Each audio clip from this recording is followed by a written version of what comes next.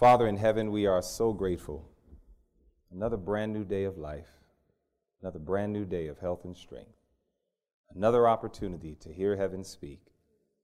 Thank you, Lord, for the gems you gave us this morning, for those of us who applied ourselves and had our morning manna. And Lord, I just praise you and thank you so much for just loving me and loving each and every one of us. And your desire is to reproduce that love in our hearts, that it will motivate us to do the Master's will. Please, Lord, we pray, forgive us of our sins. Help us to have the mind of Jesus Christ through the power of the indwelling presence of your Holy Spirit. And I pray that you will open our eyes and help us behold wondrous things out of your word. But this is our prayer that we do ask in Jesus' name. Amen. I was reading the book, Thoughts from the Mount of Blessings, an expansion on the Beatitudes. Okay, you look at the Beatitudes, Matthew 5, 6, and 7, and that wonderful Sermon on the Mount. And when Jesus was teaching, it was just wonderful things that he was revealing to his people. And it was in Thoughts from the Mount of Blessings, page 20, that I have found that this is more and still more becoming my reality. And it says in Thoughts from the Mount of Blessings, page 20, it says, "The words of God are the well springs of life. As you seek unto those living springs, you will, through the Holy Spirit, be brought into communion with Christ." And then I love this next sentence. This has become my reality. "Familiar truths will present themselves to your mind in a new aspect." Familiar truths will present themselves to your mind in a new aspect. It says texts of Scripture will burst upon you with a new meaning as a flash of light. You will see the relation of other truths to the work of redemption, and you will know that Christ is leading you. A divine teacher is at your side. We must get to work for the Master. The night is coming where we know no man will be able to work. In fact, it's very interesting because, one of the things that I really appreciate, I felt, Brother Fiedler had done a better job than I did. That's my estimation. But you'll remember our opening subject when I came here on Monday is we talked about how we see both the papacy and we see the evangelical world really becoming more and still more engrossed in the healing work. And we talked about how they're going to use that as a catalyst to win the confidence of the people, to ultimately say that we need to do something so that we can address all these calamities and all these different problems. Here it is that once again I was hearing those same sentiments echoed. God really is trying to help us see time is running out, and when we see time running out, we need to be more and still more about our Father's business. And as I'm listening to that and standing in full agreement of that, the Spirit of God began to flash like light certain texts to my mind. I want you to look at a few of them with me, and we'll start with the book of Matthew chapter 7. In Matthew, the 7th chapter, and I'm going to need a reader. I was hoping, I don't know if any members of the O'Brien family, if anyone would be so kind to read for us, because I'm going to have you read a paragraph for me. I prayed and asked, Father, who should I have read? And the O'Brien family kept coming up. So, I'm going to be obedient to that. So anyone who's willing to read. But in Matthew, the 7th chapter, and I'll let you know when it's time to read. We're going to read from a statement here in this little book called Gospel Workers. In Matthew 7, it's a familiar text of Scripture, but it's worthy to be paid attention to. It says in Matthew 7, we're looking at verse 21. And if you're there, just please say amen. It says in Matthew 7 and verse 21, "Not everyone that saith unto me, Lord, Lord, shall enter into the kingdom of heaven, but he that doeth the will of my Father which is in heaven." Well, obviously, doeth. That's an action word. So he that doeth. Now in verse 22, the people respond. "Many will say unto me in that day, Lord, Lord, have we not" what? "Prophesied in thy name. And in thy name have cast out" what? "Devils. And in thy name done many wonderful" what? Their works were wonderful. Their works were wonderful. And they did much of it. Is that right? They did much of it. They did a whole lot of work.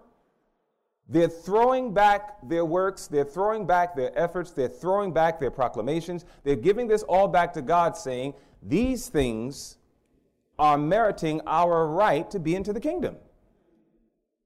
Then he says in verse 23, and then will I profess unto them, I never knew you. Depart from me, ye that what? Ye that work, but it closes with iniquity. They were workers. Jesus did not deny their work, but he summarizes it as workers of iniquity. Matthew 24. In Matthew 24, we see something else that is very interesting. Matthew, we're looking now at the 24th chapter. And when we're in Matthew 24, we're going to give good attention to verses 44 to 51. Matthew 24, and now we're considering verses 44 to 51. And the Bible says in Matthew 24, starting at verse 44, if you're there, say amen. Therefore be ye also ready, for in such an hour as you think not, the Son of Man cometh. Who then is a faithful and wise what? Servant, whom his Lord hath made ruler over his household, to give them meat in due season. Blessed is that servant whom his Lord when he cometh shall find so doing. Verily I say unto you that he shall make him ruler over all his goods. But and if that evil what? Servant shall say in his heart, my Lord delayeth his coming, and shall begin to smite his fellow servants, and to eat and drink with the drunken, the Lord of that servant shall come in a day when he looketh not for him, and in an hour that he is not aware of, and shall cut him asunder, and appoint him his portion with the hypocrites, and there shall be weeping and gnashing of teeth. What did those two groups have in common? They were both servants. They were workers. Works are absolutely imperative. You cannot possess the gospel in your heart truly and not be a worker for the master. That's impossible. We cannot have the love of Jesus Christ in our hearts and at the same time hate our brothers. It's impossible. The Bible is very clear in Romans 1:16 and 17. I am not ashamed of the gospel of Christ. It is the power of God unto salvation to everyone that believes, to the Jew first and also to the Greek. Verse 17. For therein, that's the gospel, in the gospel, it says the righteousness of God is revealed. From faith to faith, as it is written, the just shall live by faith. If I have the gospel, it's going to be revealed in my works. No question about it. That is like super ABC simple. If the gospel's in your heart, it's going to be revealed through your works. The problem is that if we have received the gospel wrong, then more than likely we'll probably even reveal our works in a wrong manner. And we can end up suffering with blind spots. Now, I don't know about you, but when you drive a car, it's important to see what's in front of you. But sooner or later, you got to switch a lane. And when you switch that lane, you got to pay attention to the blind spot. And if you and I don't pay attention to the blind spot, we could turn into a right lane where a Mack truck's coming. And that can change our whole human destiny. God wants us to pay attention to blind spots, because sometimes those blind spots can even be more important than the thing that's right in front of our face. And so it is that when God looks at a worker, he's paying close attention to our works. But there's something he's paying even more close attention to. Go to the book of 1 Samuel chapter 16. In 1 Samuel chapter 16, and now, O'Brien family, I need to get my reader ready. You're not going to read 1 Samuel 16, but you're going to read what comes after. In 1 Samuel, the 16th chapter, Samuel has been sent on a mission, and his mission is to anoint the next king. Saul has obviously disqualified himself, and so Samuel finds himself at Jesse's house. Jesse has several children, and as Samuel begins to scan the landscape of his children, you know how we are as human beings. We make a lot of judgments by what we see, and so he did the same. So when he sees one of Jesse's children come along, and obviously he's tall, stout, he has the image of a king, quote unquote. As he begins to think in his heart, surely this is the one that the Lord wants anointed, God interjects, and God gives a thought to not only Samuel, but to all of humanity. And this is why we have to pay attention to this past truth that's really present truth. It says in 1 Samuel 16 and verse 7, it says, "But the Lord said unto Samuel, look not on his countenance or on the height of his stature, because I have refused him. For the Lord seeth not as man seeth." That's so clear. For man looketh how? On the outward appearance. But the Lord does what? He looks on the heart. There's something God actually pays more attention to than merely our works. He pays attention to our motives. I want you to listen very carefully with me as I have my young friend read for us from Gospel Workers. And in this book, Gospel Workers, I want you to just read this paragraph. You're going to read for me. Beautiful. I want you to read for me this paragraph right here. Oh, yeah, come on up. This is my sister and your sister. Amen? All right. My sister O'Brien. Tell us your first name. Grace. Now, what kind of name is that? That's a beautiful name, Grace. This is Sister Grace. And Grace is going to read to us something that comes right from that mercy seat. And I want you to understand what God is trying to say to all of us. My sister, go ahead and read that right there, from there to there. This is Gospel Workers, page 267 for all of our note takers. Go right ahead.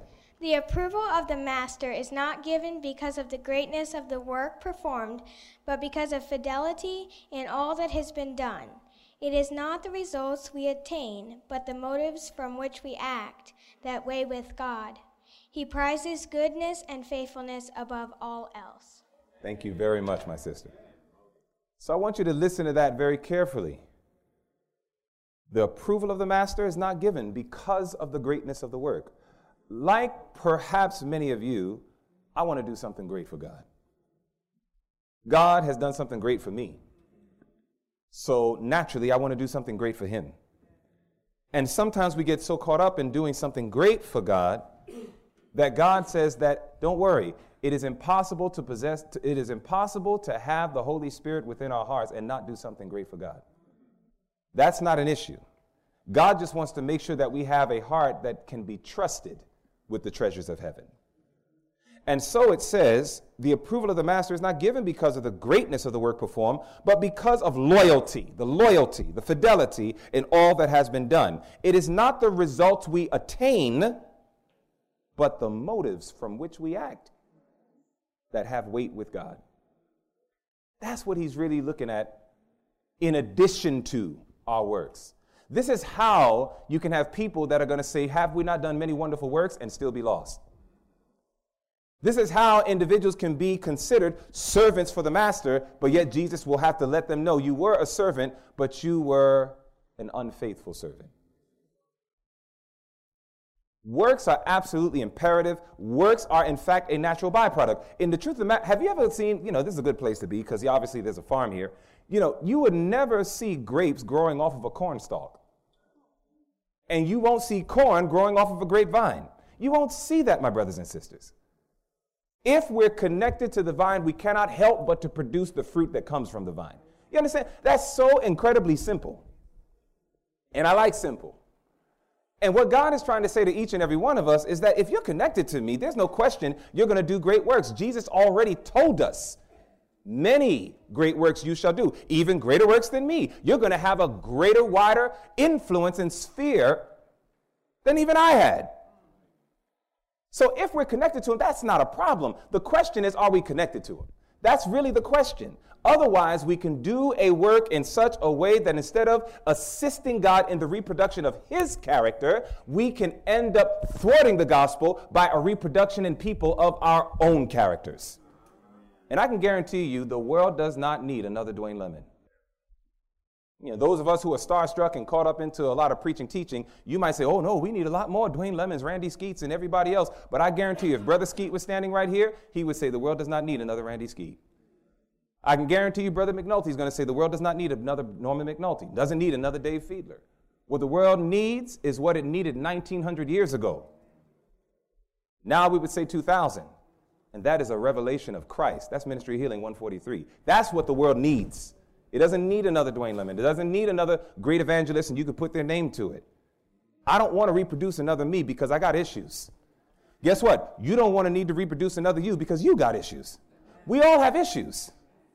And Christ is drawing us to his heart that we might be more and still more like him. Now, that is part of the work of gospel work. Doing gospel work doesn't mean that you and I have to be perfect before we engage. Gospel work is a means by which God draws us closer to his heart. So that's why we can never say, well, until I become perfect in every way, then I'll get involved in gospel work. Well, God forbid, that's not the message. But there should be some manifestation. There should be some indication that I have accepted Jesus Christ as my personal Lord and Savior, and I believe in his truth for this time. I don't think it would make sense to send a Sunday worshiper to go tell everybody about keeping the Sabbath. Would that make sense? That would make absolutely no sense. What would make sense is that that individual studies, shows themselves approved, accept the seventh-day Sabbath, now go tell somebody that. Doesn't that make sense? So there should be some level of development in an individual's life before they're engaged in gospel work as well. You understand that? Balance. There should be some evidence of surrender before they get into the work, and then as they engage in the work, they'll become a more deeper surrender. Does that make sense?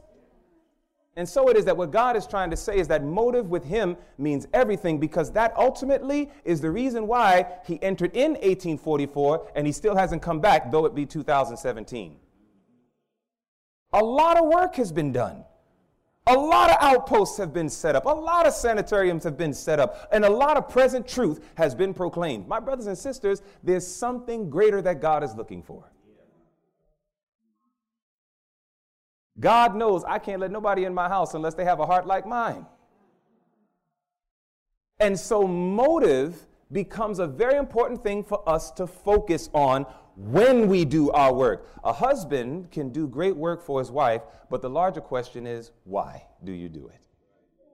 Do you know there are certain men that can actually show love to their wives, but the only reason they do it is so that they can have certain selfish desires fulfilled at a later time? That's real.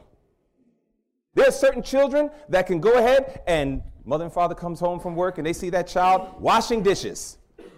The parents are perhaps in shock, depending on what kind of home you got. Looking at their children, you washing dishes and I didn't have to tell you? Children are like, oh, yes, mommy and daddy, you know, I saw those dishes there, I just had to wash it. Parents are in heavenly awe. The parents are saying, oh, praise the Lord, look at that. God is getting a breakthrough in the heart of my children. But then mother and father at some point in the day sit down on their couch and they begin reading. And that child comes and says, there's something that I saw in the store. And I wanted to know, is it all right if I can get that? I mean, you know, I cleaned up the house.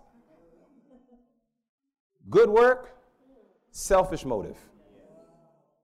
It is very easy for these things to creep up in a house, rather than understanding that every child is called to honor their father and their mother, and part of keeping that fifth commandment is to lighten the burden of the parent, rather than just doing it purely for that reason. Some children sometimes serve even mommy and daddy and have selfish motives. My brothers and sisters, selfishness is in the heart of each and every one of us, and our hearts are very deceitful. And many a times we can even prepare for the final crisis, and we can be doing it from a selfish motive. That's why the question is asked, what's your motive for preparation? You know, we've talked about it this week. We talked about the nearness of the Sunday law. We talked about the mark of the beast. We talked about the ecumenical movement. We talked about, you know, the powers coming together that's ultimately going to set up an image to the beast that will inflict the mark of the beast. We talked about the apostasies and challenges that are happening in the church. We talked about a lot of problems that helps us see time is almost finished. So we obviously need to prepare to meet our God. But what's your motive? What moves you to get into the country? What moves you to get off of sad and get on to glad when it comes to your diet? What's your motive? Now, the reason why this is important is because I want you to watch what the Bible says. You see, the Bible makes it very clear. In John 14:15, the text says it very clearly. If ye love me, do what? Now, when John the Revelator said, here is the patience of the saints. Here are they that keep the commandments of God. That means that every single one of those people that are counted amongst the patient saints are people who are deeply in love with God, because that's the only way they could keep it. Doesn't that make sense? Yet it seems like talking about love is corny. It seems like it's weak, depending on what group you're in. And sometimes we feel like if a Sunday law statement or if a final crisis term is not mentioned, then all of a sudden it's not present truth anymore. I don't know where people get these strange theories from. I was sitting talking with my fellow evangelists, and we were talking about it. It's amazing. You can post something on Audioverse that says the final step of the papacy, and man, that thing will get 1,000 hits in a day. But if you go ahead and you put on that same Audioverse and put our need for the love of Jesus, you might get to the number one listen to slot, but as fast as you're there, it'll drop right back down, and you'll be put under everybody else who's talking about the next movement of the papacy. It's like we love to observe the beast more than the lamb. And what I'm trying to say, you see, I can say that. You know why I can say that? Because I have hundreds and hundreds of proofs of sermons that I've dealt with the beast power. In other words, I know about the movements of the papacy. I understand a lot of those things. But what I'm realizing is the more and still more that I come in contact with the cold-hearted present truther, it helps make it very clear that a lot of us, while we're aware of the movements of the papacy, we're not as aware of the movement of God in the most holy place, trying to reproduce his character in you and me so he can get us off this planet and we can finally go home and be with him. And that's an issue. I, in fact, will tell you that's not an issue. That's a crisis. That's a real crisis. And so the question is, do I love God? And if you do, what does that look like? How do you constitute that? What makes that what it is? As my spiritual father figure says, put some skin on that statement. What do you mean by that? And so it is, the Bible is very clear. If you love me, that's why you keep my commandments, right? Then 1 Timothy 1 and verse 5, the Bible says, now the end of the commandment is love out of a pure heart and of a good conscience and of faith unfeigned. When it says the end of the commandment, does it mean that the commandments have come to an end? No. When you look at that word end, it actually means end result. The end result of God's commandments is love. It's God's love being put within the heart that motivates to Christ-like action. You understand that? Okay, now watch this. We now crown those two verses with this statement. It is not the fear of punishment or the hope of everlasting reward that leads the disciples of Christ to follow him. They behold the Savior's what? Matchless love, revealed throughout his pilgrimage on earth from the manger of Bethlehem to Calvary's cross. And the sight of him attracts. You remember yesterday I told you, I said I'm a man, 100% man, but I said, but I find Jesus to be attractive. You understand that? The sight of him attracts, my brothers and sisters. The more you behold Christ is the more you see, oh my, if I could only be like him. And it says it softened. Now here's the test if we are beholding the matchless love of God. It says it softens and subdues the soul. You ever met a hard Adventist? You ever met individuals who are very hardcore, very rule-oriented, and very dogmatic and very, very minimized, yea, weak in grace and mercy? A lot of times we can become very hard because sometimes, like I told you, in that balance, we have sometimes more law than grace. Jesus was the master at balance because he was full of grace and full of truth at the same time. This is the goal that God is trying to get us to. Not to become so filled with grace and mercy that we forget and minimize and dumb down God's law, whether it be moral or physical. But we don't want to become so law-abiding that once somebody errs, we are ready to cast them off rather than demonstrate grace and mercy. As simple as the concept is, this is not easy to practice. This is not easy to practice. And that's why I thank God he said, let the wheat and the tares grow together. I thank God because that's our test. Because any farmer knows, anybody who does farming and gardening, you know, a tare is a weed. And weeds grow to indicate deficiencies in soil. That's why the weeds grow. The weeds are letting you know that soil needs more phosphorus, that soil needs more calcium. It needs more of something.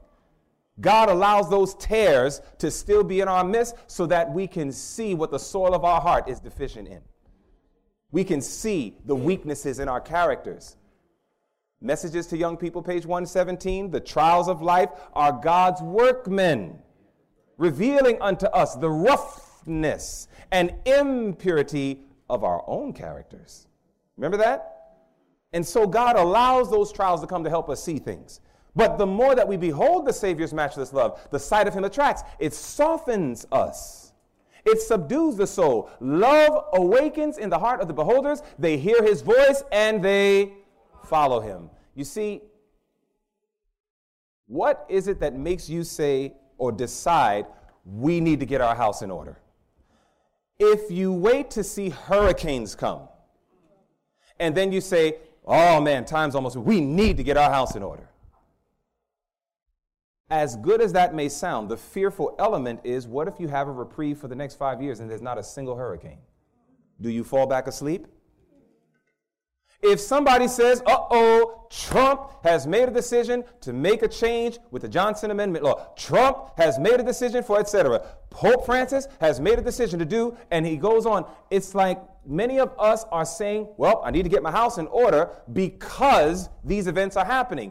The question is, what if those events don't happen? Do you fall back asleep? And for a lot of God's people, that's exactly what has happened to us. That's exactly what has happened to it. Listen, I remember times when I was told the Sunday law is coming through Bush and John Paul II. I mean, I remember that clear as day. And so it is that I was like, man, we got to get our house in order. You know, and you start moving in frantic order and trying to get your house together. And then what happens is John Paul dies, Bush goes down, and life continues. And the question is, what happens to your urgency? You understand that? I mean, I promise you I know what I'm talking about. Me and God talked about it. I'm telling you I know what I'm talking about with this. How do I know what I'm talking about? Should the shortness of time be our great motive for seeking righteousness? Should the shortness of time? Listen, now, when the prophet makes this statement, that means that this was happening. Okay? The way you watch the language, okay? Now watch this. She says, the shortness of time is frequently urged as an incentive for seeking righteousness and making Christ our friend. So this is something that was happening, okay? She says the shortness of time is frequently urged as an incentive for seeking righteousness and making Christ our friend. She says this should not be the great motive with us. Why? For it savors of selfishness. The very thing Brother Fiedler just showed us is foundational to sin. Is the very thing that, depending on how you respond to the impending doom or crisis that's coming, it literally can cement us in selfishness in the name of preparation for the final crisis. That's dangerous. Now, I like these words. You know what words I like in this statement? With us. It's, in other words, there should be something with us that the impending realities of the Sunday law crisis does not need to be my great motive to move me. It's kind of like when God would say these things are an abomination unto you. Remember when God would say that in Deuteronomy 14, Leviticus 11? When he would say these pigs and shrimp and lobster, he would say they are unclean to you. You know why I like that? Because whenever my other church members, when my friends from other churches, when they come to me and say, Brother Lemon, you teaching clean and unclean, Romans 14 says there's nothing unclean unto itself. I say, amen. And they look shocked because they're thinking they trapped me. They're thinking this brother teaching unclean animals, and I just told them from the New Testament in Romans 14, I believe it's verse 14, and it actually says that there's nothing unclean unto itself. And they said, so what do you say to that? I said, amen. I said, my brother, listen, if a pig gets next to another pig, there's nothing unclean unto itself. But Deuteronomy 14 and Leviticus 11 says it shall be unclean, it shall be an abomination to you. So I say amen. A pig is not unclean to itself, and a pig is not unclean to another pig, but it's unclean to the children of God. Are you a child of God? Amen. You understand that difference? This should not be the great motive with us. We should know better. It says this should not be the great motive with us. It says because it saves us of selfishness. We're going to start thinking about how to protect me and mine. You see, what did Jesus do when he saw prophecy being fulfilled? Mark chapter 1. Let's look at what Jesus did. Do you want to be like Jesus? You want to be like Jesus, don't you? I want to show you what Jesus did when he saw prophecy being fulfilled. It's right there in the Bible. Mark chapter 1.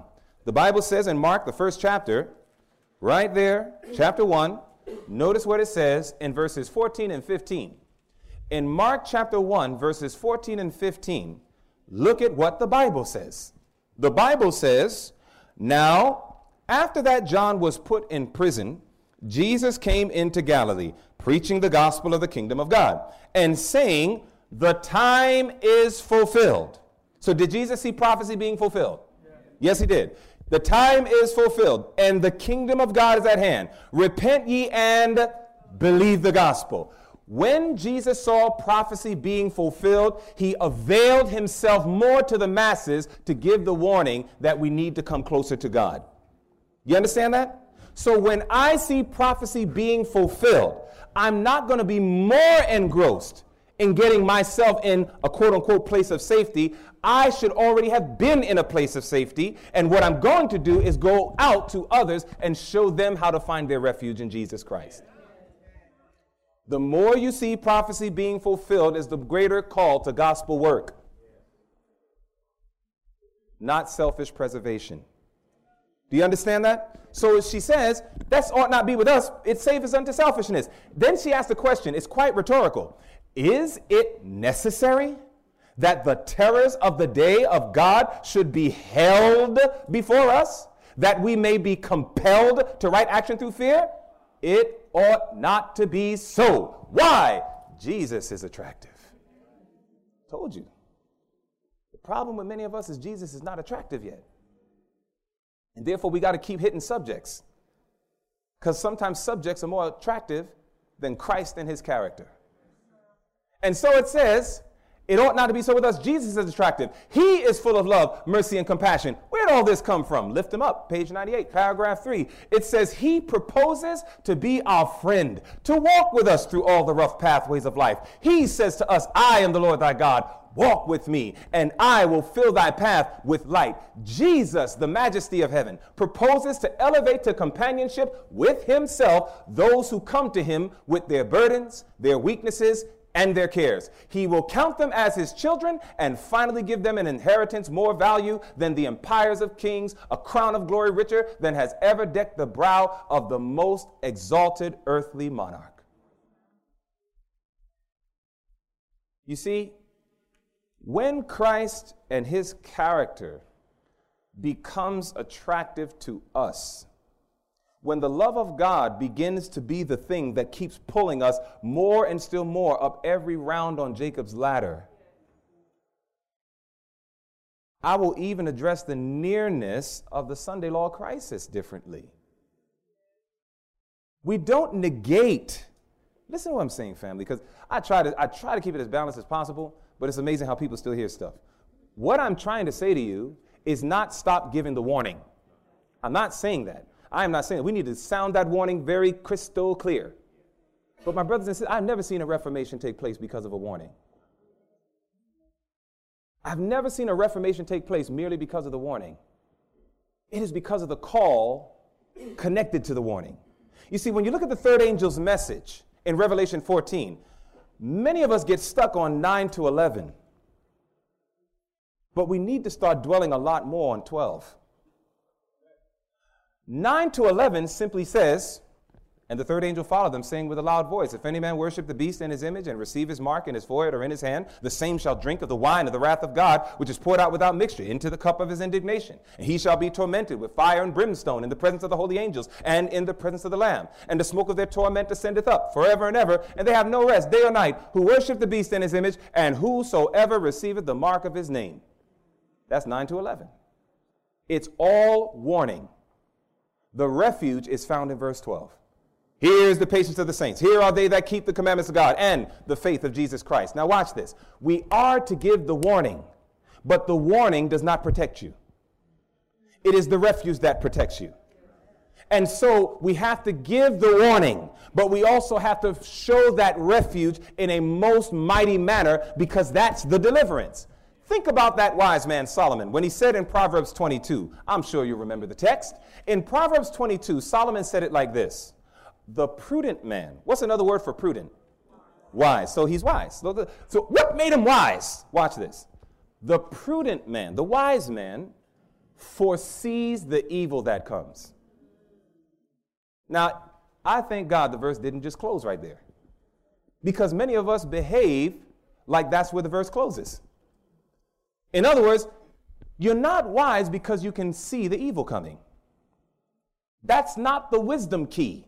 That's not the wisdom point. You know what the wisdom point was? The close of the verse. It says, the prudent man, the wise man, foresees the evil that comes, and he hides himself. It says, but the simple pass on, and they are punished. What made the man wise? It's the fact that, yes, he saw the danger, but most importantly, he saw the refuge, and he hid himself there. The more that I see those dangers, it's imperative that we are under the shadow of the wings of the Almighty. We are under that grace of God. We're under that power of God that is the only thing that can protect us. It's so simple. And so God wants us to understand that, yes, we need to sound the alarm. And I'm saying it again because I think I can see what will happen after this message. I've been hearing the winds. I have former friends now. There was a time they were my friends. No, seriously, it hurts. There was a time people called and said all sorts of great things. We pray with each other. And now there's these things going around and saying stuff. And I know when I say this, forget about it. But you know what? I don't care. No, I really don't care. I'm hurt. But in the context of my I don't care is not that I'm just careless. What I really mean by that phrase is that I cannot let their not friending me and backbite, I can't let that stop me from what God is making plain from his words. I can't let that stop me. I didn't get into this movement to be a whole, sing kumbaya with all the present truth brethren. It's like I didn't do that. I joined this movement to learn of God and his ways and to give his truth as it is in Jesus. And I believe this with all of my heart. And one of the reasons I believe this is because I used to be in that camp. Oh, man, I used to be in that camp. And, and it's a blessing. My wife will tell you sometimes if we're in London or someplace else, even here in the U.S., and people will come up and they'll say, Brother Lemon. And I say, yes. They said, you're different. I'm like, same nose, same eyes. Yeah. I mean, what do you mean I'm different? It's the same Dwayne Lemon. Yeah, maybe a little bit, pounds less, a little bit. But, I'm all right. No, you're different. What do you mean I'm different? You don't preach the same. What do you mean I don't preach the same? Before it was shotgun. Before it was, coming in real strong, etc. But now it seems like I hear more compassion and these type of things. And I said, well, if you see that, then praise God. If you see that. I don't want to negate the message, my brothers and sisters. I can't do that. It's too late in Earth's history. And I don't believe that sins in our church need to be called out on YouTube. If I'm not going to tell you what my wife did that's wrong, we should not be telling the world what God's wife does wrong. I stand on that. It's like, listen, I'm not saying that we don't have to address issues, but this is our family. How about we cut the cameras off and let's have some family talk? You cut those cameras off tomorrow, we will have family talk doing Q&A. But if we're going to put this on World Wide Web, I'm not putting my family's business out there like that because that's none of their business. And I get that from the Bible, and I get that from the spirit of prophecy. You understand that?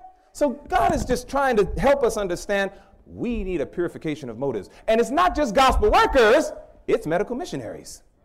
Did you know that even in medical missionary work, if we're not careful, our motives can be corrupted. Simon Magus saw healing taking place, and he said, oh boy, I found a new way to bring in some cash flow. He didn't have a problem with people being healed as long as it was going to prosper him. You understand that? It is possible that we can even do medical missionary work. That's why, I don't know if Brother Fiedler brought this word out yet with Isaiah 58, but it's often mentioned in inspiration. She talks about disinterested service. That's a very important word. Disinterested service, meaning nothing comes back to me. I am here to do this for you, looking for zero in return. Now, should that govern all and every aspect of medical missionary work? Oh, you sound weak. Should that govern all and every aspect of medical missionary work? No. There are cases and situations where an individual has a right to be compensated because they have given their full time, full energy, full effort into this work, and they got to go home and make sure they have food on their table too. Can you imagine that, here they are helping everybody else, and all right, go home and eat. And then you're like, okay, you going to go home and eat? Nah. Why? I don't have any food. I don't have any money. I don't have anything. But you go home and you eat. That's not what I read in God's plan. God's plan works for everybody.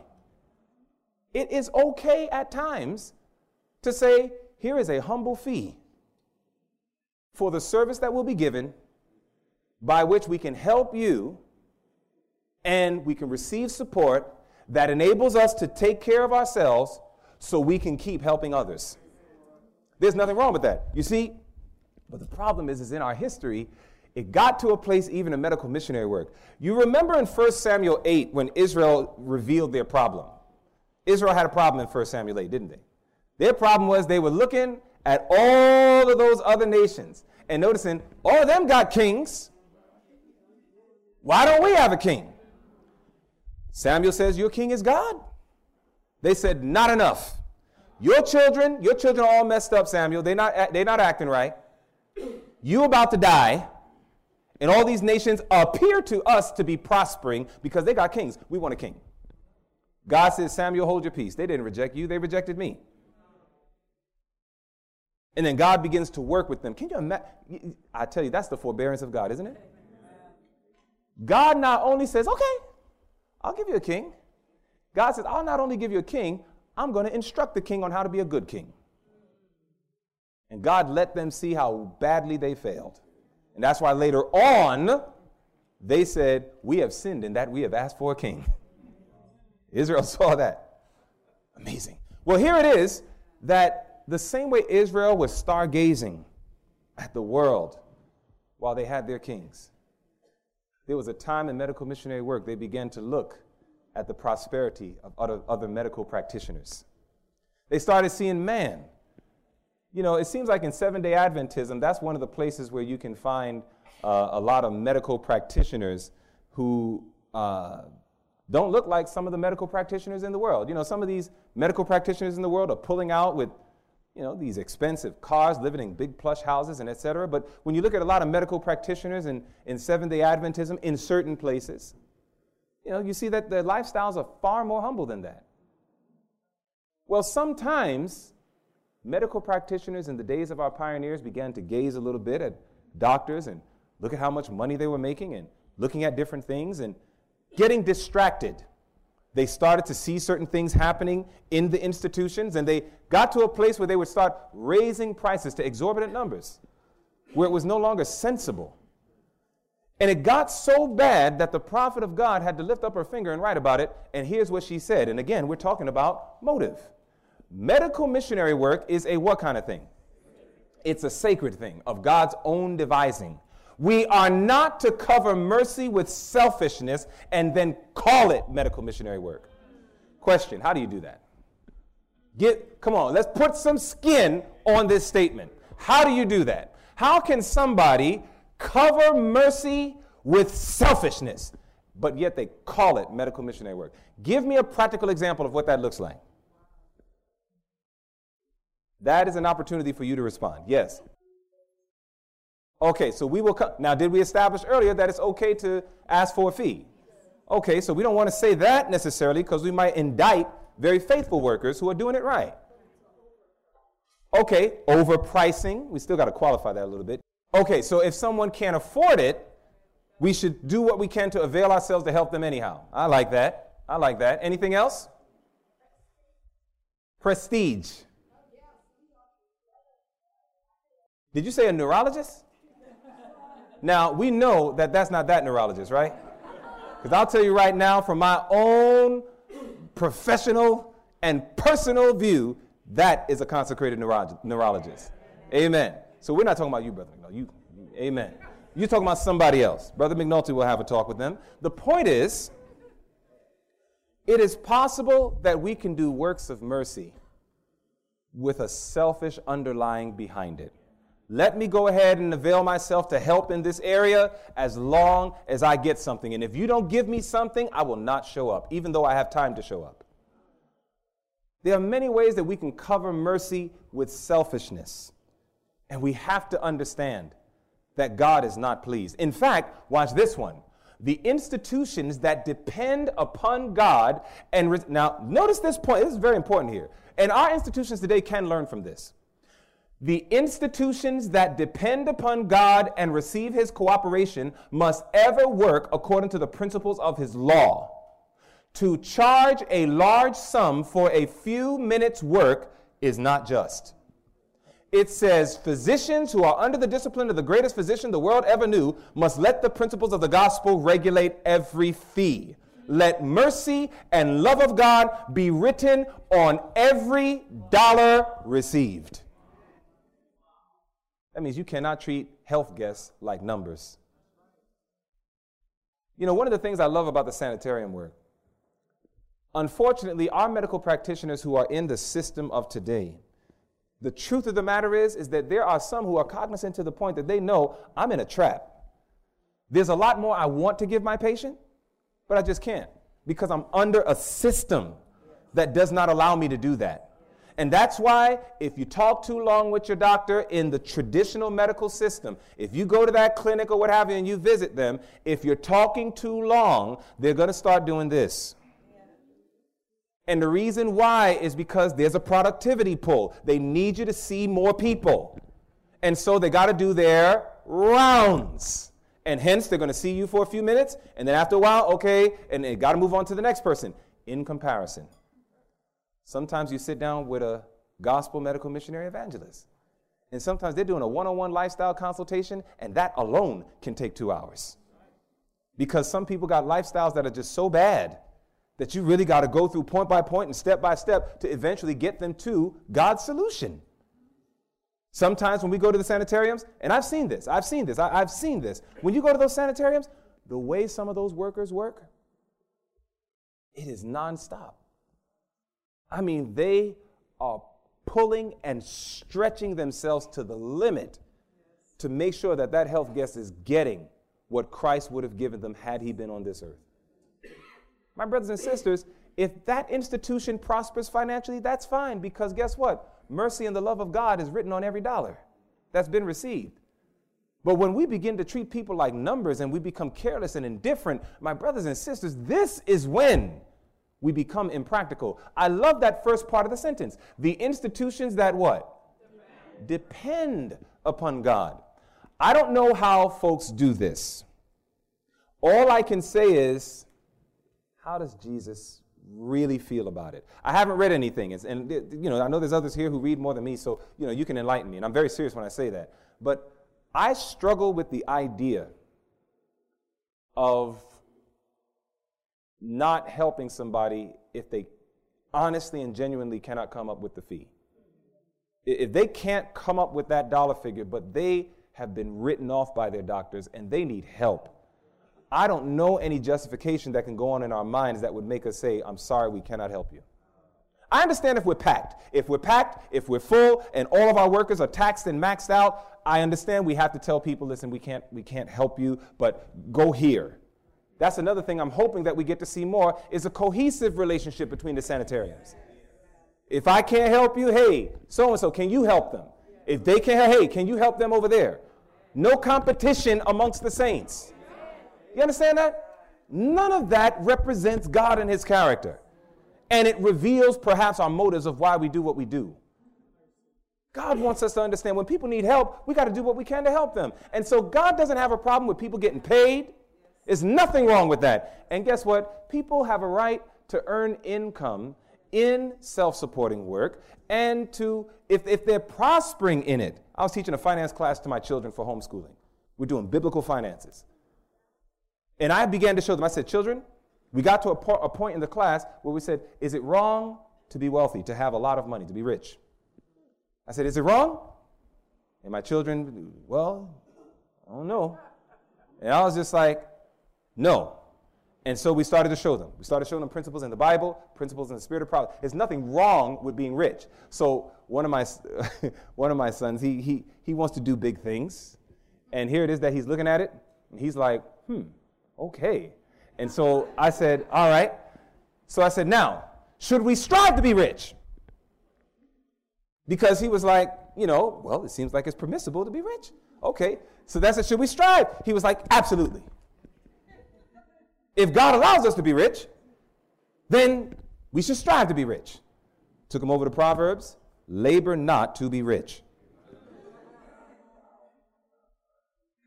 Do you remember what Solomon said in Proverbs 30, verse 7, 8, and 9? Solomon said, 2 things have I required of thee. Deny me them not before I die.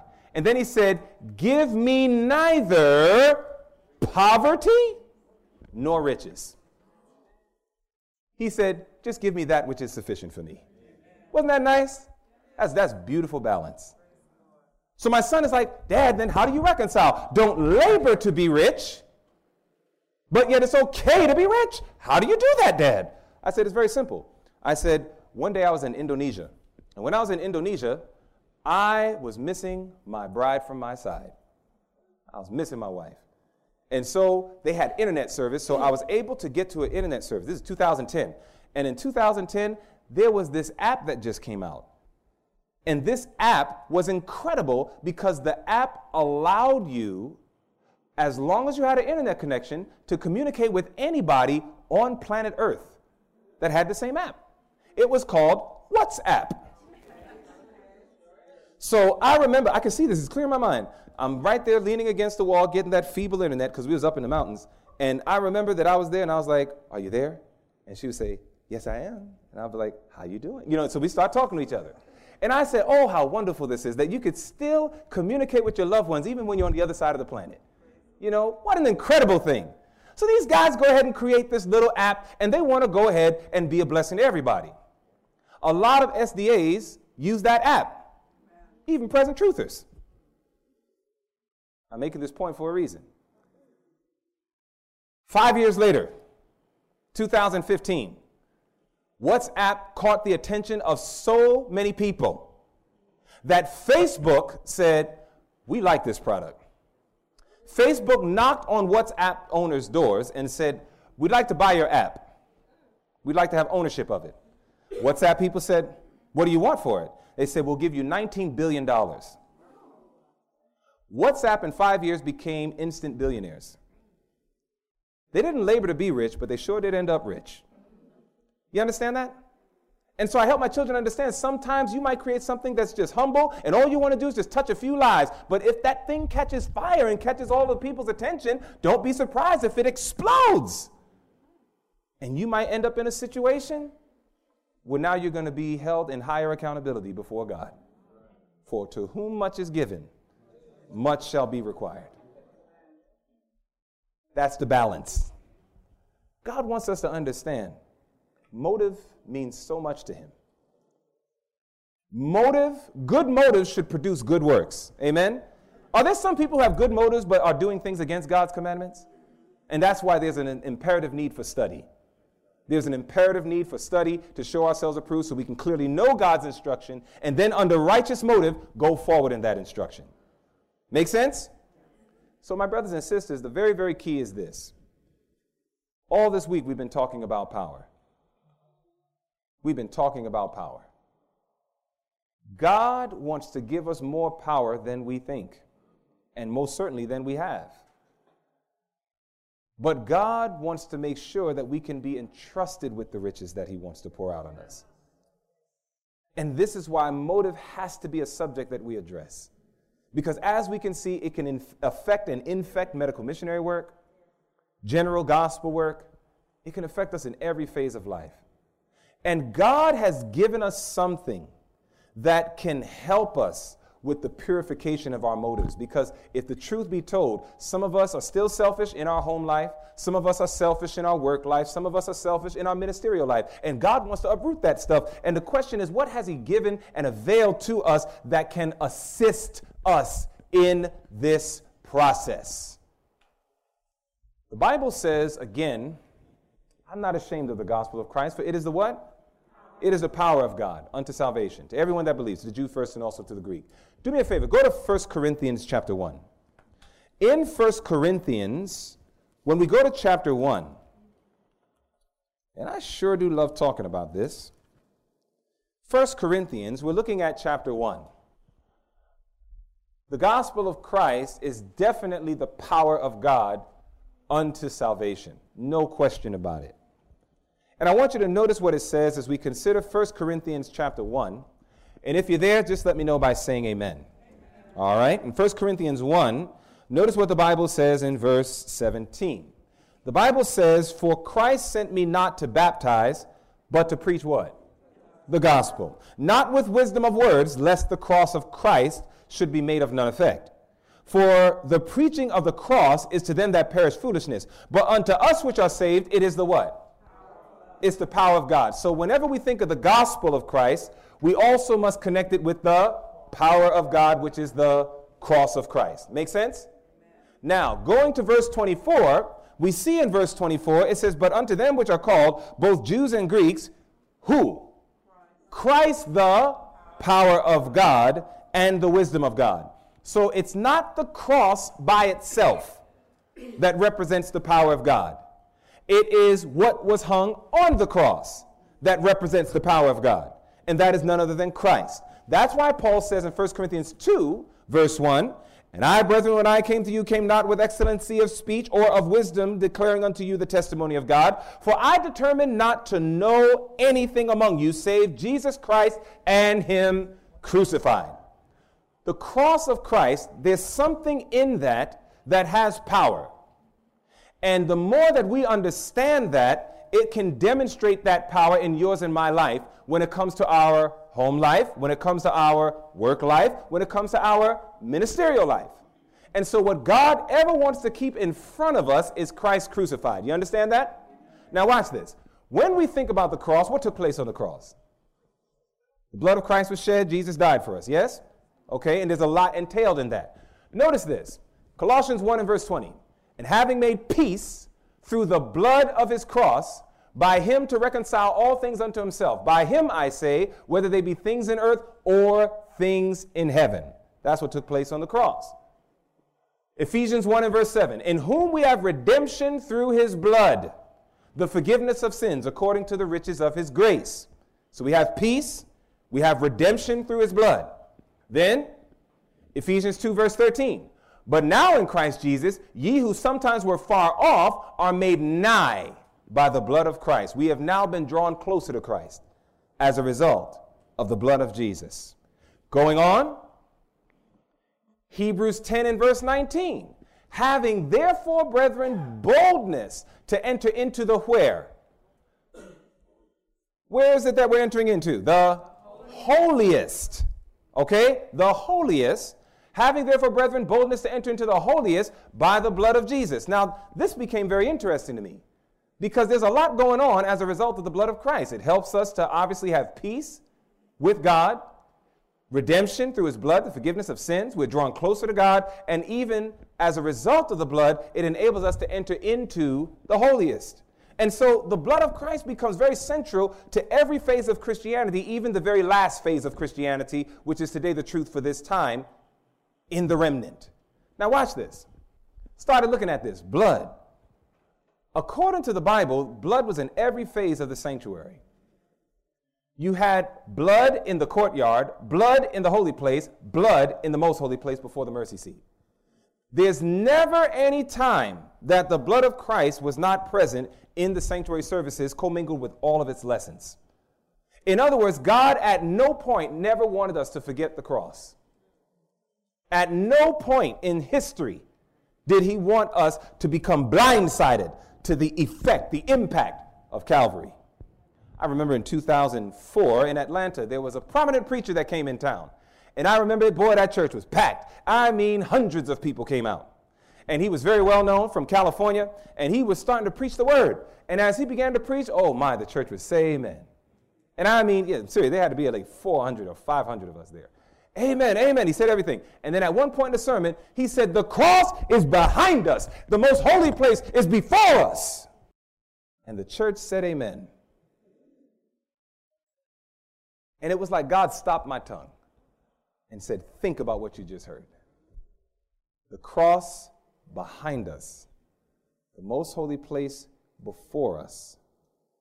And he began talking about those who dwell upon the cross, but not the most holy place. And I remember I was like, why is my heart not settled with that statement? God brought my mind back to Great Controversy 489. The intercession of Christ in man's behalf in the sanctuary above is as essential to the plan of salvation as was his death upon the cross. By his death, I like this word right here. By his death, he what? Began that work. What work? What work? It was right there in the sentence, fam. This is an open book test. Look at it. The intercession of Christ in man's behalf in the sanctuary above is as essential to the plan of salvation as was his death upon the cross. Essential to the what? By his death, he began that work. What work? The plan of salvation. You understand that? He began that work, which after his resurrection, he ascended to what? Complete in heaven. So notice that. On the cross, he began that work. In the sanctuary in heaven, he what? Completes that work. You understand that? See that balance? I remember one time a gentleman came to me. I was at AUC, Atlantic Union College, and he did not believe in sanctuary message, investigative judgment, and so on. We got a lot of people that's doing that nowadays. There's a prominent preacher, unfortunately, he fell on a point of sin, and then after that, he's now become an enemy of the message, an enemy of this message and the church, and he's putting out challenges on Facebook, prove the investigative judgment, and all these other things. And boy, I get so tempted. That's why I need to get off of Facebook. Y'all, whoever's on Facebook, fare thee well. You're about to see me take off because it's distracting. Well, here it is that this individual at AUC was there and he wanted to explain away the investigative judgment, the sanctuary, and all these things. And he said, listen, I know that God will judge the wicked.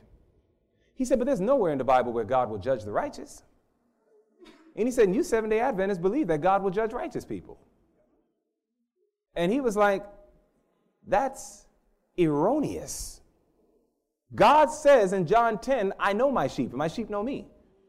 And he started getting on me about this. And so when he said God will not judge the righteous, I said, are you sure? He said, oh, I'm positive. God will not judge the righteous. I said, if I show you somewhere in the Bible where God says he'll do it, I said, would you change your position? He said, yes, I would.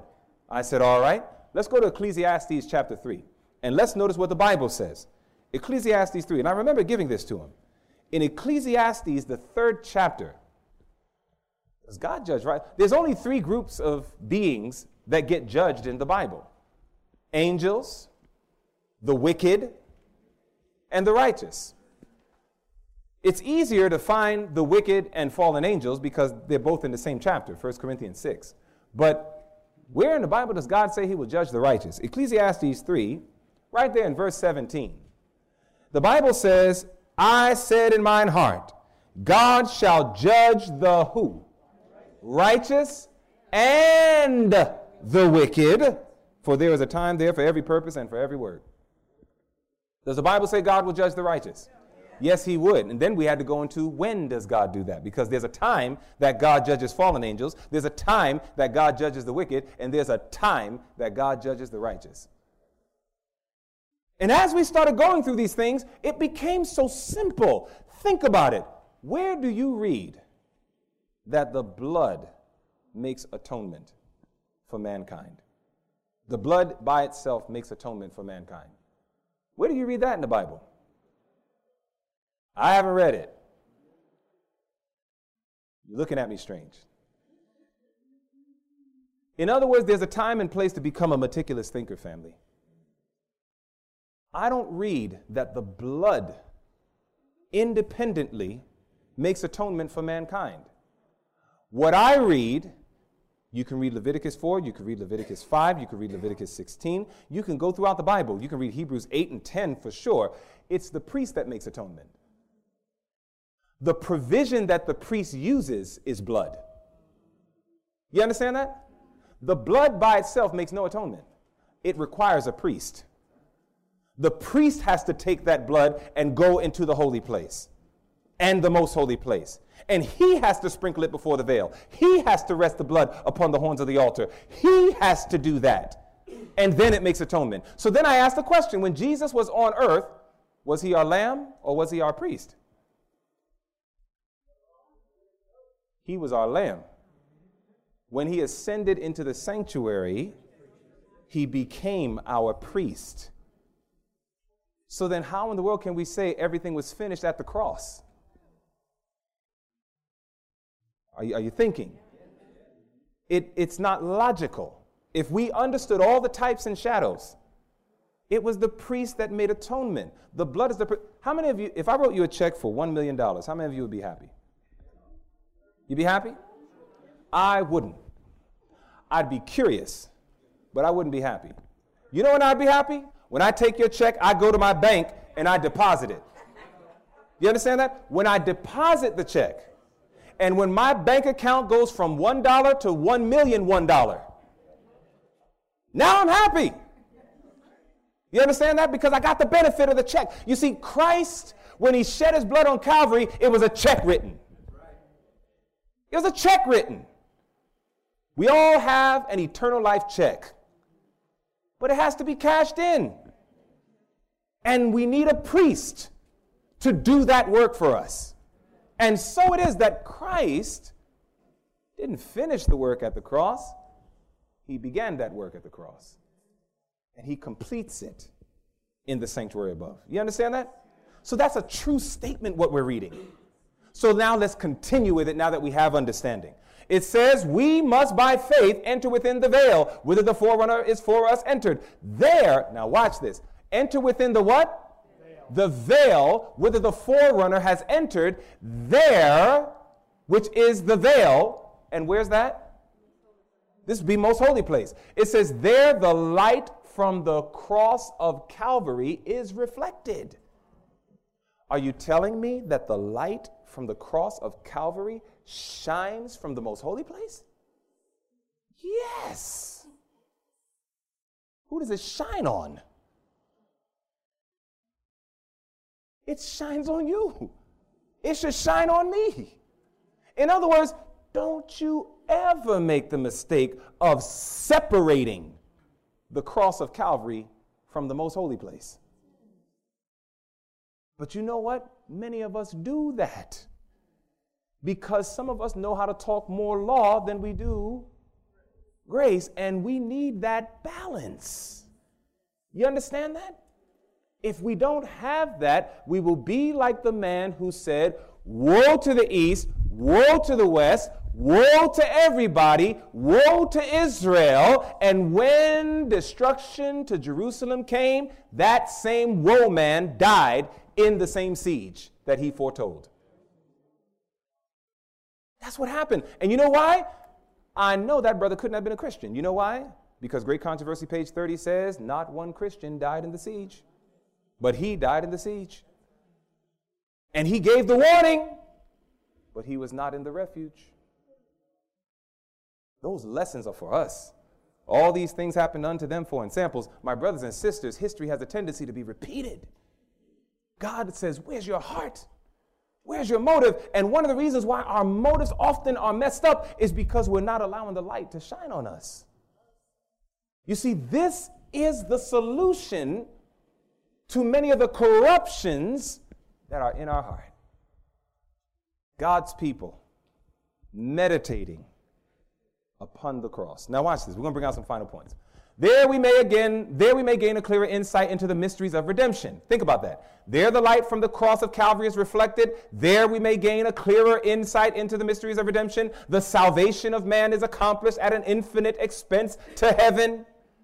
The sacrifice made is equal to the broadest demands of the broken law of God. Jesus has opened the way to the Father's throne, and through his mediation, the sincere desire of all who come to him in faith may be presented before God. My brothers and sisters, how often do you dwell on the cross? Homeschooling parents, how often do you mingle the teachings of the cross in your education to your children? Morning worshipers, how often are you deliberate seeing the cross in everything that you study?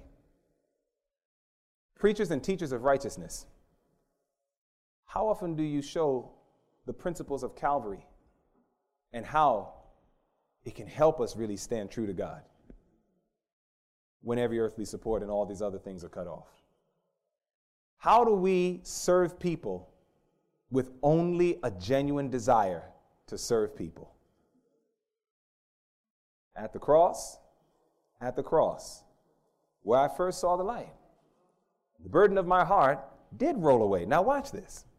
The significance of the blood of Christ, it provides cleansing and it demonstrates sacrifice. Is that right? It provides cleansing and it demonstrates sacrifice. So when Jesus tells us to bear our cross, we understand that he wants to do cleansing in our own lives and he calls us to sacrifice. Is that right? That's what he wants for us. That's what he wants for you, and that's what he wants for me. Whenever I think of bearing that cross, I know it's going to require a denial of self. Not my will, thy will be done, Lord. When it comes to how I treat my wife, I'm mad at her and I want to say something back. God says, remember the cross. Because God says I could have been mad and I could have said something back. Listen, I don't know about you, but these are super simple, absolutely powerful points once they're practiced. I'm serious. You can watch your whole home life, your ministerial life, your work life absolutely change if we can literally apply these principles. Look at this instruction from heaven. Let the cross, tell me if this is a suggestion or if this is an absolute command from the most holy place. Let the cross of Christ be the science of how much? All education. The center of how much? All teaching. And how much study? All study. Do you see why I said preachers, teachers, homeschooling parents, etc.? Let the cross of Christ be the science of all education, the center of all teaching and all study. It says, let it be brought, the cross of Christ, the cross of Christ, be brought into the daily experience and practical life. How do you do that? How do you bring the cross into your daily experience in practical life? And parents who have a burden for their youth, look at how it closes. So, if we did this, so will the Savior become to the youth a daily companion and friend. Listen, I understand we've been beaten, battered, and bruised by broken human promises. But this is one human that keeps every single one of his promises. Jesus promises, if you let the cross of Christ be the science of all education, the center of all teaching and all study, if you bring its principles into the daily experience and practical life, God says, I promise you, the Savior will become a friend, a companion to our youth. The problem is that I don't think we've mastered this science. That's the truth. As I looked at my life, the first time I read this, it smacked me in the face. I said, hold up, I don't do this. I don't do this. It made me test myself and examine myself, which Paul already told us to do, didn't he? Examine yourselves if you are in the faith. I mean, we've already been told these things. Literally, I started doing this. Listen, my heart, when my heart went down, with all this stuff, I remember thinking, wait a minute. Somebody else could one day marry my wife. It hit me one day. Seriously, I'm just being truthful. Listen, when a man thinks he's about to die, all sorts of stuff can go through his head. And I thought about that. I said, Lord have mercy. I don't want to think about this. You just kind of move on. But I remember thinking about, where have I erred as a husband? Where have I erred as a father? I went to this massive assessment of myself. And as I went into this massive assessment of myself, I started thinking, you know what? I would like to leave a legacy. I would like to be able that though if I were to sleep, my works can follow. And that I want my wife to be able to say, he was everything a house band was supposed to be to me. If I ever had to go from this planet. I don't want her to be able to have to say, he was a good man, but. Same thing with my children. I don't want them to say, Daddy, he was a great dad, but. I would like to, by the grace of God, be the model of what God called a house band to be, of what he called a father to be. You understand what I'm saying? That's very important to me. And that's always been important to me, but how much the more when I thought I was going to pass on, And so the more that I started thinking about these things, I said, Father, have I demonstrated the cross of Christ in being a husband? Have I demonstrated it faithfully in being a father? And I started looking and assessing myself. Now, here it is, 9 months post-surgery, etc. I really thank God that he has given me another opportunity to even do it better than it's already been done. I thank God for the other opportunities. And so it is that we have to understand, family, we're here today, gone tomorrow. None of us are promised tomorrow. And we should be able to leave an example before our spouses, before our children, before our fellow man, that they can say, when I think of him and when I think of her, I saw Jesus. I saw his love. I saw the principles of the cross demonstrated in his life, in her life, every single day. And so this thing became serious to me. So I started studying practical lessons from the cross. What are practical lessons that we can get from the cross? When I started looking at it, Matthew 16:24, right? In Matthew 16 and verse 24, what's a practical lesson that we can get from the cross? Matthew 16. The Bible says in Matthew, we're looking at the 16th chapter. It was right there in the 24th verse. And the Bible says it very nicely. Matthew 16, verse 24, then said Jesus unto his disciples, if any man will come after me, let him deny himself. Take up his cross and follow me. Part of taking up the cross or bearing the cross is going to involve me denying myself. Things that Paul says in 1 Corinthians 8 that I have a right to, that there are going to be times I need to surrender my right. Can you imagine that? Do you know how hard that is? For many of us, it's hard to just give up a right. How about when you have a right to do it? There's some things I have a right to kill myself, but that would be pretty unwise. You understand that? That would be foolish. I'm not talking about those kind of rights. I'm talking about things that you have a right to do that maybe even the Word of God is okay with it, but yet you won't do it for the sake of another. That's 1 Corinthians 8. That's a surrender the right. You see, Jesus had a right to stay in heaven and say, let them sinners deal with their issues. He had every right, and he would have still been 100% just, holy, and true. Love motivated him to surrender his right and say, I will take their punishment and give them my reward. You understand that? That's why it's such a slap in the face of God when we actually endorse living in sin, violating his law, breaking his commandments.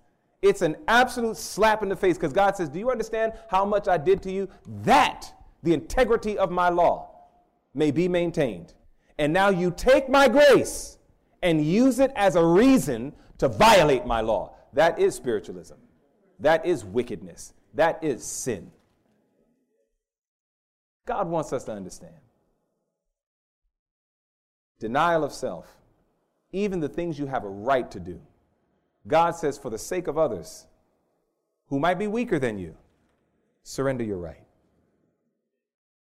Practical examples. First lesson, denial of self. That's pretty general. Let's get very specific. Luke 22. Look at Luke 22 with me. Let's go through this. I want you to look at this. These are practical examples. We're bringing it down. I'm just walking rather than running. Luke 22. Look at verse 60 to 62. Luke 22, verses 60 to 62. And I really appreciate this because this is what Jesus wants. He wants it to become more practical to us. All power is available to us. You need the Holy Spirit? I do. How do I get him? Ask. When I ask for the Holy Spirit, the Bible promises he will come and he will guide you into all truth. So as I open up the Bible and as I study, God is going to show me truth. And then he's going to say, walk in the light. What we do from that point is we do what Joshua did. We do what Elijah did. We do what Moses did. We choose to follow him under the power of God. Choose this day whom you will serve. If the Lord be God, follow him. I present before you life and death, blessings and curses. Choose life. We choose to obey God because he gave us power to do that. And when we exercise faith, all other blessings will come in its train. Now watch this. Luke 22, verses 60 to 62, very practical lesson, is Jesus was getting ready to go to the cross. The Bible says in Luke 22, 60 to 62, and Peter said, Man, I know not what thou sayest. And immediately while he yet spake, the cock crew. And the Lord turned and looked upon Peter, and Peter remembered the word of the Lord, how he had said unto him, Before the cock crowed, thou shalt deny me thrice. And Peter went out and wept bitterly. Can you imagine that Jesus warns you, I'm telling you, before the cock crows twice, you're going to deny me 3 times. No, I won't. No, I won't. They might deny you, but I won't. So here it is. It happens. When he denies Christ the 3rd time, remember, we think in pictures. When he denied Christ the 3rd time, the Bible says his eyes connected with Jesus. Cock crows, his eyes connect with Jesus, and Jesus is looking right at him. Now, let's be honest.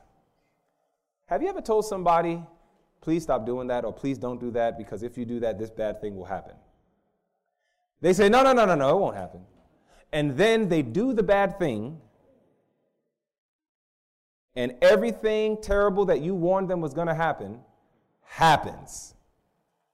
When you finally reconnect with them face to face, sometimes there's a temptation in our heart to say, didn't I tell you? Sometimes if that bad thing happens too immediately, after we've said that, then sometimes if they're looking at us in the face, we have a temptation probably to say, like, didn't I tell you? Body language, countenance, facial expressions. That's at least the human temptation. Would you agree? While the degrading oaths were fresh upon Peter's lips, and the shrill crowing of the cock was still ringing in his ears, the Savior turned from the frowning judges and looked full upon his poor disciple. At the same time, Peter's eyes were drawn to his master. In that gentle countenance, he read deep pity and sorrow, but there was no anger there. When Peter looked at Jesus, he saw pity and he saw sorrow, but he saw no anger. I said, Father, can you save me? Listen to what I'm saying to you. I don't have that heart. If I warn you and I'm telling you, if you do this, and you're in your arrogance, you don't listen to me. And I'm like, I'm telling you, no, I got it. And then you fall flat on your face. And then when you look at me and you don't even see in my face anger, all you see is deep pity, sorrow. You see a gentle countenance. I said, Lord, I'm not like that. Thirdly, I'm on my knees like, Father, I'm not like that. Can you really change my heart? I lied to you now. There's times that I talk to God. I'm learning to talk to God in nature, like we talked about this week, talking to God in nature out loud. And I'm like, so you are going to take this mind and you're going to get me to become like this. I said, I want to see this. Because I'm not fighting him. I'm not trying to fight God. It's just that I've been through some stuff. And because of that, it's like, wow, a lot of the things of life kind of shape you. You know what I'm saying? So you start saying, so this is the perfect reflection you want to see in me before probation closes. I want to see how you're going to do this. I'm not going to fight you. I just can't wait to see this end product. I want to see how you're going to do this. because God knows where I come from, the way he knows where you come from. You understand that? And then it says this, the sight of that pale, suffering face, those quivering lips, that look of compassion and forgiveness. Before the brother even said, Lord, I'm sorry, Jesus already had in his heart forgiveness reserved. Peter did not confess his sin until later. You know that, John 21, when he said, Peter, lovest thou me more than these, and all that. Jesus already had a look of forgiveness upon him. God says that's a principle that I want to see reflected in your home. I want you to treat your husband like that. I want you to treat your children like that. I want you to treat your wife like that. God says, my love has enough power to purify your motive. I can show you how to not do a fake smile, but a real one. You understand that? God says, I can show you how to actually love people that even you will be surprised. You see, this final crisis is getting ready to come. If we really understood what we're getting ready to behold, what the Bible and the Spirit of Prophecy is basically laying out before us is that we're getting ready to go through a Dark Ages Part 2. If I can just put it like that. It's going to be a repeat of the Dark Ages, just with new technology. That same old hatred spirit that the first beast power has, it still has it. It's just held in check because it doesn't have the state to back it up yet. But the time will come when church and state are going to come right back together again. And when it comes back together again, what took place in the Dark Ages, we're going to see those things happen again. We're going to see it all happen again. And when I read Fox's Book of Martyrs, when I read these things of what God's faithful souls went through, and God says, these things will happen again. And here it is that we're going to be like Stephen. While stones are hitting us, we're going to look up and God's going to give us a miraculous, blessed assurance. And we're going to say, Father, forgive them. They don't know what they're doing. And we think that that's going to be some pop character quality experience when the Sunday law passes and we just suddenly going to turn into a bunch of nice, loving people. God says this must be cultivated right now. And if we are not dwelling upon Calvary, if we are not looking to understand how does the cross and the most holy place, how do they come together? If we don't understand this, master it. My brothers and sisters, we may come up to the crisis thinking we're all right like Peter. The only difference is there actually won't be a look of forgiveness. It's going to be too late. This one, it will be too late. And so today, if we're hearing God's voice, we need harden not our hearts. We need to say, Lord, I need you to reflect this in me. But the only way it can happen is you and I must dwell upon Calvary. Do you understand why Ellen White would say, let the cross of Christ, I'm sorry, not let the cross of Christ, but she talks about the thoughtful hour every day. What was especially the part we were supposed to meditate on? Closing scenes, right? Now the question is this, how many of us do that? Do you know there's two things in the writings of Ellen White that I know I've read? There may be more. There are at least two things that the prophet of God has said that we are to make our daily meditation. The life of Christ, especially the closing scenes, 1 Corinthians 13. I believe that was methodical because they go together. We see 1 Corinthians 13, especially in those closing scenes. You understand that? It's not about how you love your friends. It's about how you love your enemies. I always say this, and I love it, as an old school present truther. I used to say, Matthew 5:48, be ye therefore perfect, even as your Father which is in heaven is perfect. Therefore, no bad music, no bad dress, no bad diet, no bad education, no bad Sabbath keeping, no bad. And I was no bad in it. But watch this. God says, I'm in agreement with you. God says, I don't want no bad dress. I don't want bad diet. God says, I don't want bad any of those things. I don't want bad music. I don't want none of that. But God says, but you missed something. And so I'm like, what did I miss? So I go back to Matthew 5. Prior to verse 48, Jesus talks all this language about loving your enemies. Love your enemies, pray for them that persecute you, and do all these wrong things to you. If they take your cloak, coat, and give them to this. That. Jesus goes into all of this strange behavior, being lovable to unlovable people. So then I'm reading that and I'm like, And then God says, now go to Luke 6. So I go to Luke 6. And when I go to Luke 6, it's the same story. It's the same exact story of Matthew 5. It's just Luke's account. I'm learning that physicians are very detail-oriented. And Brother Luke helps us understand something that you and I would do well to consider.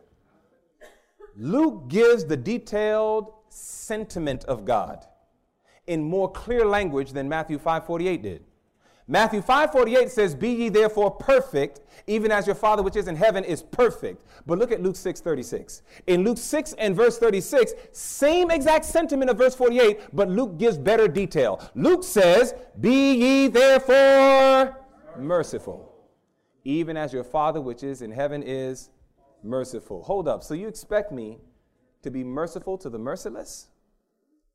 You mean to tell me you hit my wife? You assault my wife. You hit my children. You assault my children. You hit me and you assault me. And God says, be merciful. Don't be vengeful. Do not retaliate. This is with enemies. Guess what? Did you know your husband's not your enemy? Did you know your wife's not your enemy? But yet we retaliate with our own spouses, with our own children, with our own siblings, watch this, with our own brethren. We retaliate and we actually think we're on our way to heaven. And God says, you don't even know how to deal with your own family members and brethren. And God says, you have not even seen what an enemy really is yet. Brothers and sisters, what gets us out of this deception? The light that shines from the most holy place. The cross levels things. The cross balances us. It helps us get a right perspective of life and how to deal with people and to understand true godliness, because it's not about how Jesus worked with his disciples. That's his highest reflection of love. It was how he worked with his enemies. I believe with all of my heart the loud cry of the third angel's message is not going to be so much proclamation as it is demonstration. And yes, it is going to be the fact that we will serve according to Isaiah 58. We are going to serve our enemies. We are going to do everything that Christ did when he walked on this earth, and we actually are going to have peace in our hearts at the same time because the character of Christ has been reproduced within us. And this is what he's trying to get across to us. And so when I keep going through this, I'll let y'all look at this another time. We'll go with it. His love was consistent even after being betrayed. This is what God says I want to see in you. I want to see your love remain consistent for your husband, wife, children, family members, church members, friends, even your enemies. I want to see my love consistent in you even when everything goes against you. That's difficult. Galatians 6:14, it separates us from the world. Hebrews 12 and verse 2, in the midst of unwanted duty, the greater good caused him to yield. There's so many lessons from the cross. I just started going through this thing. I was like, man, Luke 23:34, compassion towards the erring. There's so many lessons from the cross. And Christ says, I want this to be the science of all your education, the center of all your teaching, all your study. God says this is what will bring about true change. And it is a miracle. It is a miracle because we're told in the book Education, as the student of the Bible beholds the Redeemer, it says there is awakened in the soul the mysterious power of faith, hope, and love. Mysterious power. You understand that? All week we've been talking about what? Power. It says, as the student of the Bible beholds the Redeemer, there is awakened in the soul the mysterious power of faith, hope, and love. It says, upon the vision of Christ, the gaze is fixed, and the beholder becomes like that which he adores. God says, that's what I want to do. And when we start seeing our brothers and sisters fall into sin, we're going to start saying, Lord, we have sinned. That's when the Spirit of God is in you. You won't look at the brethren and say, look at what they are doing versus what I'm doing. Look at my separate organization while that corrupt organization is over there. No, that language won't come out of those who are truly being filled with God's Spirit. We'll say, Lord, we have sinned. We have committed iniquity. We have done wickedly and have rebelled even by departing from thy precepts. God did it on purpose that we have no recording of Daniel's sin. We know he sinned because the Bible is true. All have sinned. But God did not allow a single one of Daniel's sins in his life to be recorded in inspiration. To show that even when you think you have no record of sin, you need to understand we have sinned. God's wise. All wise. Now watch this. Moses, yeah, it's true. Moses said, and Moses returned unto the Lord and said, oh, this people have sinned. That's what Moses said. Well, that's not how he finished. It says, they have sinned a great sin, have made them gods of gold. Yet now, if thou wilt forgive their sin, and if not, blot me. I pray thee out of thy book. That's love. That's somebody filled with the Holy Spirit. They did it, but Lord, can't imagine life without him. Lord, please forgive them. And if you can't forgive them, blot me out of your book of life. That's love. That's Calvary ordained love. The Master, Jesus himself, for he hath made him to be sin for us who knew no sin. Daniel, Moses, Jesus, they're paralleled in this experience. God wants us to understand this is love, and this is how it closes. The theme that attracts the heart of the sinner is Christ and him crucified. It says, on the cross of Calvary, Jesus stands revealed to the world in unparalleled love. Present him thus to the hungering multitudes, and the light of his love will win men from darkness to light, from transgression to obedience and true holiness. Beholding Jesus upon the cross of Calvary arouses the conscience to the heinous character of sin as nothing else can do. Why is it that we veer away from Calvary when it has so much power? Subdues the soul, helps sinners see their sins like they've never seen it. But why is this not the theme in our homes? Why is this not the theme in our churches? Why is this not the theme in our proclamations as present truth preachers? I got into the place, I said, listen, you can bypass my messages all you want on audioverse. I don't care. It doesn't mean anything to me. It's like I'm going to give this message because this is the message that I believe is truly going to help us cooperate with God that he could finish his work. I don't believe we could finish anything. You can't finish nothing. We use these type of languages, but you can't finish anything. It's God that finishes that work in us. And as he finishes his work in us, then it's easier for us to be instruments in his hands that he might finish the work in this world. But my brothers and sisters, I speak the truth. My wife and I have traveled a lot of places, sat down with a lot of couples, and it amazes me on end how many of us have a profession in the sanctuary, but we are having a very different experience outside of the sanctuary. And I'm serious.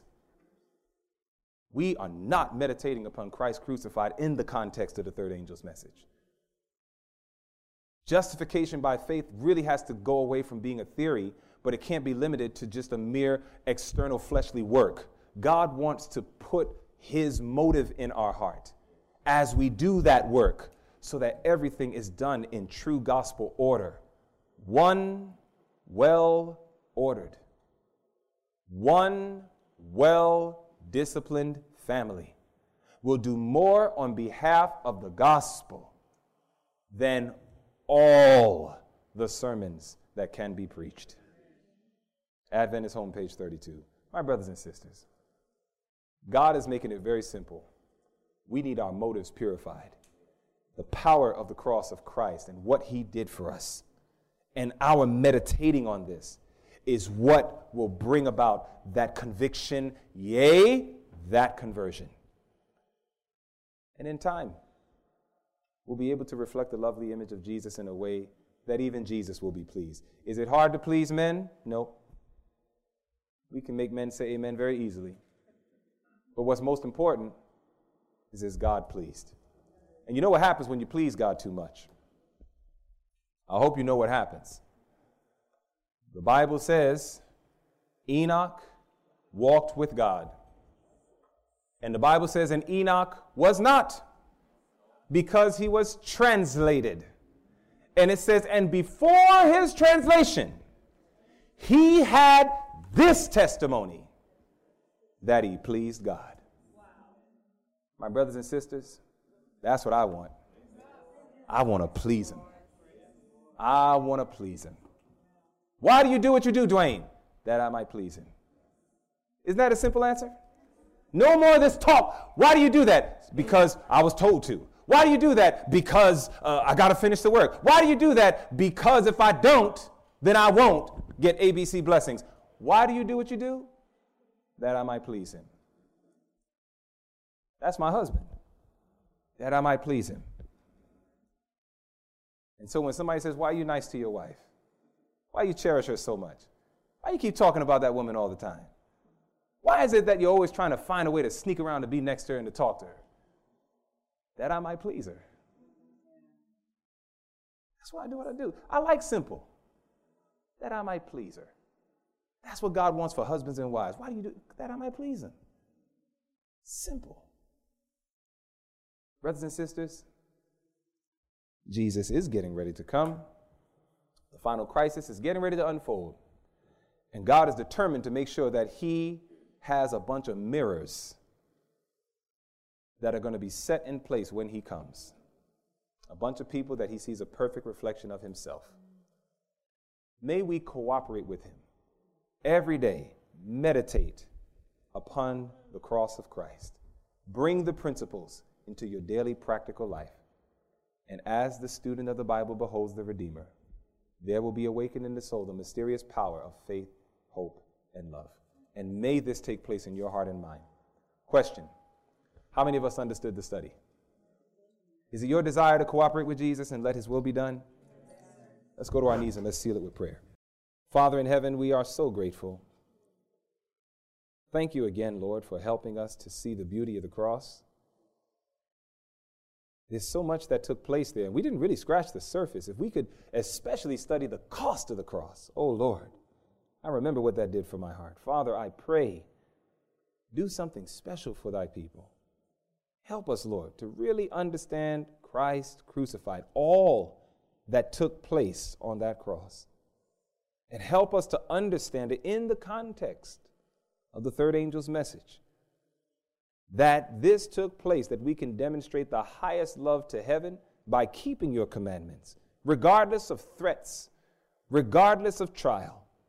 Death before dishonor of God and his law will be the Christian's motto. Lord, I pray only love can make people stand like that.